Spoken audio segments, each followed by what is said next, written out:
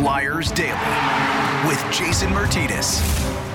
All right, here we go. It's a brand new Flyers Daily for the 12th of November as the Flyers skate off in L.A. with probably their best road game of the year, a 4-2 win against the Los Angeles Kings. They avenged that 5-0 loss a week ago. Flyers Daily presented by Ticketmaster. Make more memories live. And Flyers with 4 goals and plenty of assists in this game. Boy, 1, 2, 3, 4, 5, 6 assists in the game, which means a serious Flyers and Penn Medicine donation for every Flyers assist this season. Penn Medicine and the Flyers donating 30 pounds of food to local communities in need. Game 1 of the Revenge Tour, 3-game Revenge Tour, was started last night against Anaheim. They get the 6-3 win because Anaheim came into Wells Fargo, beat them 7-4. Tonight, they get the win over the Los Kings, 4-2. Last Saturday, the Kings came into Philadelphia and beat the Flyers 5-0.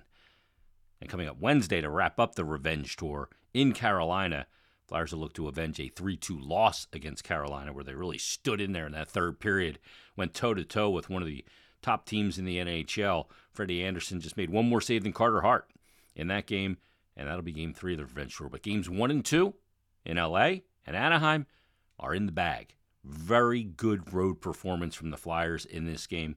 It wasn't a game where, they had more top-end or high-danger scoring chances, or they, won the possession battle in the game. Sometimes, in hockey, the game doesn't dictate that. The game dictates making plays at opportune times, and the other part is getting saves when you need them. And even though Cal Petersen lets in 2 goals in this game, 37 shots for the Los Angeles Kings, I thought Cal Petersen was excellent in the game.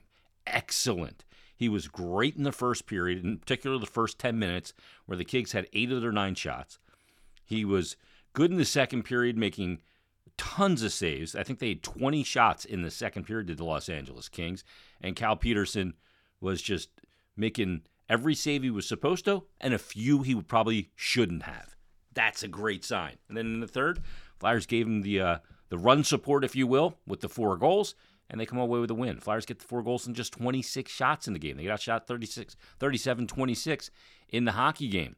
And there's always a stat you can tell that who had possession of the puck more.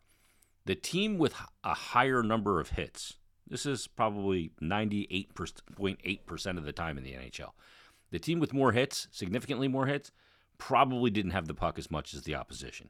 Flyers out-hit L.A. 24-13, which tells you the Kings probably had possession numbers around 58% in the game.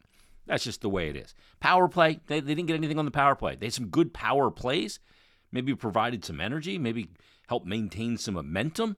But all in all, the Flyers, just a good, diligent, detailed road game, and they get the 4-2 win. They open the scoring at 14:59 of the first period, and I know this coaching staff loves when you can start a play in the D zone, a good defensive zone play, and get right back up on offense. And that's exactly what happens. Sean Walker blocks a shot, a King shot in the Flyers zone, gets his head up right away, and spots Owen Tippett streaking up the middle of the ice. He delivers a perfect pass to him. He's kind of got Travis Konecny trying to join as well. TK has got the afterburners on, trying to become an option there, or if there's a rebound, he's going to grab it. But Tippett goes in on the breakaway. Some pressure, some back pressure on that breakaway opportunity from Tippett, but he ends up getting it through Cam Talbot, and it puts the Flyers up 1-0. Of course, Owen Tippett had 2 goals against the Anaheim Ducks. He gets another one here, and Sean Walker picks up the assist against his former team. Flyers go up 1-0. That's how we'd end the first period. Go to the second period. Morgan Frost. He's been scratched so many times this season, I think 7 games. He gets in tonight behind the net, just wheeling behind. There's a lot of traffic. Cam Talbot totally overcommits to his blocker side, his right side. And Frost throws it in front, ends up in the back of the net, pings off. He called bank twice, double bank, and it goes in. That gets his first goal of the season, takes the pressure off him. Tippett with the assist along with Sean Walker. So Tippett, a goal and an assist. Sean Walker, 2 assists. Morgan Frost is first of the game, but at 16:30, Frost gets another one. He's right in front of the Talbot, right in front of the net, and he deflects a goal by him on a Nick Seeler shot, and that puts the Flyers up 3-0. Travis Konecny picks up an assist there with Seeler as well. Then Carl Grundstrom picks up the Kings goal to make it 3-1 at 18:06. Really good shot through the legs of Sean Walker. Walker seemed like he was involved in absolutely everything in this game. But Grundstrom shoots it through the legs. It's a hard one for Petersen to pick up and squeezes through the blocker and his body, and that makes it a 3-1 game. So we head to the third period. You knew you were going to get a push from the Los Angeles Kings, but at 7:04, the Flyers extend their lead when Cam Atkinson picks up one. Sean Couturier picks up an assist, his 7th assist of the season. Atkinson's 8th goal of the season, second in the Flyers in goal scoring. And the Flyers go up 4-1. 9:50, Adrian Kempe gets the Kings back within 2. He picks up his 7th, but Flyers clamp down. Don't give up anything else in the game. Don't make it too interesting. 4-2 win, and you'll take it. Now, Sean Couturier in this game, really interesting because he missed that game. He was scratched a couple of games back. I think they're being cautious with Sean Couturier for sure. But Couturier in this game, I thought that the Kings were incredibly physical against him.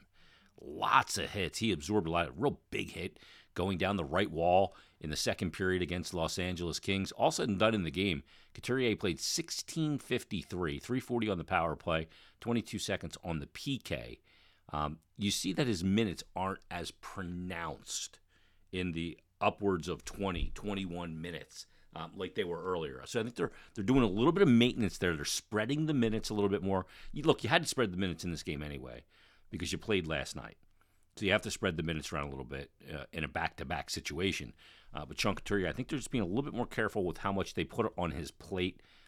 Handled it in the beginning of the year, but you don't want the player to wear down and have to build up from wearing down. You'd rather just put a little maintenance plan in place and not let him get all the way worn down. Just be cognizant of it. I think that's what we're seeing here. Once again, though, leading the Flyers in minutes in the game, Travis Sanheim, he's just been an absolute animal this season. 32 shifts in the game, 26:46 of ice time, and you'll take it. But to me, the star of the game, Frost gets 2, Tippett with another goal, and he seems to be heating up. But to me, the star of this game is Cal Petersen. He's the reason why the Flyers skate off with the win. He's played 102 NHL games, or 103 now. That's his first Flyers win. Didn't fare well against his former team in the first one, giving up 5. Didn't get any run support in that game. Of course, he spent a number of years in the Kings organization, playing 101 games there. So he's a guy that didn't even know he was going to play. Carter Hart was slated to play in the game, but Cal Petersen got the tap when Hart's still not feeling great. They decided to hold him out of this one. So Sam Ersson was the backup. Cal Petersen gets in. All right, let's get into a little detail on a couple of the players in this game. Obviously, Morgan Frost is a guy that we need to talk about. Morgan Frost out of the lineup so much this season, and for him to kind of stay in there mentally, you never want to start a season like that. Like, that's a tough way to start a season after you led the team in scoring over the final basically 2/3 of the year last year. You sign a new contract. You want to come in. You want to get off to a good start. You want to build on your NHL reputation. You want to build on your NHL game, and you find yourself in the press box so many of those games. But when you look at Morgan Frost, the way he handled it, he's played in 7 games. He gets the 2 goals in that game against the Kings last night. And, boy, that can just be such a confidence builder for him going forward. Getting on the score sheet in multiples and being a big part of what I thought was a really good road win. So, really good performance from Morgan Frost. And I think that another one of the keys, you have to look who he plays with. Because, he plays in this game with Tippett and Konechny. And those are players that can read off his game. And that's a big thing. Reading off his game is a big thing because he's an offensive and creative playmaker. So you need to have players that can read off of him. Look, we've heard, about Sidney Crosby for years, that there were some guys that could just play with him, whether that was, Jake Gensel, or you look at Chris Kunitz for years. I mean, Chris Kunitz made an Olympic team because he knew how to play with Crosby. He wasn't one of the best players that they could have picked on Team Canada, but he knew how to play with Crosby. He knew how to read the game off him. And I think that Frost, I'm not comparing Frost to Sidney Crosby, but what I'm saying is that he's got to have players around him that can read off of the creativity, because it's not going to be cookie cutter with him. It was that way a lot of times with Claude Giroux and Jake Voracek too. It wasn't cookie cutter. You had to be ready to put yourself in position to receive pucks when with some other players you wouldn't be. Straight line players, more predictable players. He's got an unpredictability that comes with his creativity. That's a good thing. All right, let's talk about Owen Tippett. He gets the breakaway goal, gets right up the ice, and you can see, again with Owen Tippett, just like last year, that when he's confident, the way he carries himself on the ice, his decision-making on the ice, the way he moves, everything. When he's confident, it's like a flashing neon sign, and you can see the confidence coming back right now in Owen Tippett. I think, when he's playing like that, he's such a powerful, dynamic player. I mean, the move on Friday's game against Anaheim was just absolutely ridiculous. I mean, that's like a McDavid-esque type move where you pass it to yourself around a guy, then you win, you just beat the goalie. I mean, that was a explosive move. And again, and the other part is his skating. He gets in that break. I mean, over the time he's been here, from the minute he was traded from Florida in the Giroux deal, you saw the skating. Like, he gets a lot of chances where he gets beyond the opposition defense and gets breakaways or gets good rush opportunities because he's such a good skater. I mean, unbelievable skater. And when he's using that, using the power, and he gets a little confidence in his goal scoring, boy, he's a player that can really fill it up, and he is playing well right now. Another good goal for him, good finish on the breakaway. We look at Tippett, and we look at that shooting percentage, and he comes into the game against the Kings last night with an 8.7 shooting percentage. A lot of shots, misses the net from time to time. I mean, he's going into the game last night, he took 46 shots, leads the Flyers, tied with Konechny. So he's a guy that they need to get going, and he looks like he is getting going. Really good couple of games for Owen Tippett. Really strong. We talked about Cal Petersen and just what he brings to the team. But the other guy I got to mention, multi-point performance again from Sean Walker. Sean Walker, what did we know about Sean Walker when that trade went down? He comes to Philadelphia. Sean Walker in the game against his former team plays 22 minutes and 53 seconds of ice time, 4:28 on the power play. I guarantee he didn't play a lick of power play last year. Minutes shorthanded. He's got 2 assists in the game. He's a +3, 2 block shots. I mean, he was involved all night. A couple of hits, not a big guy. But he's a guy, boy, he has come in and really, really been a rock-solid player. Good second pair right side guy.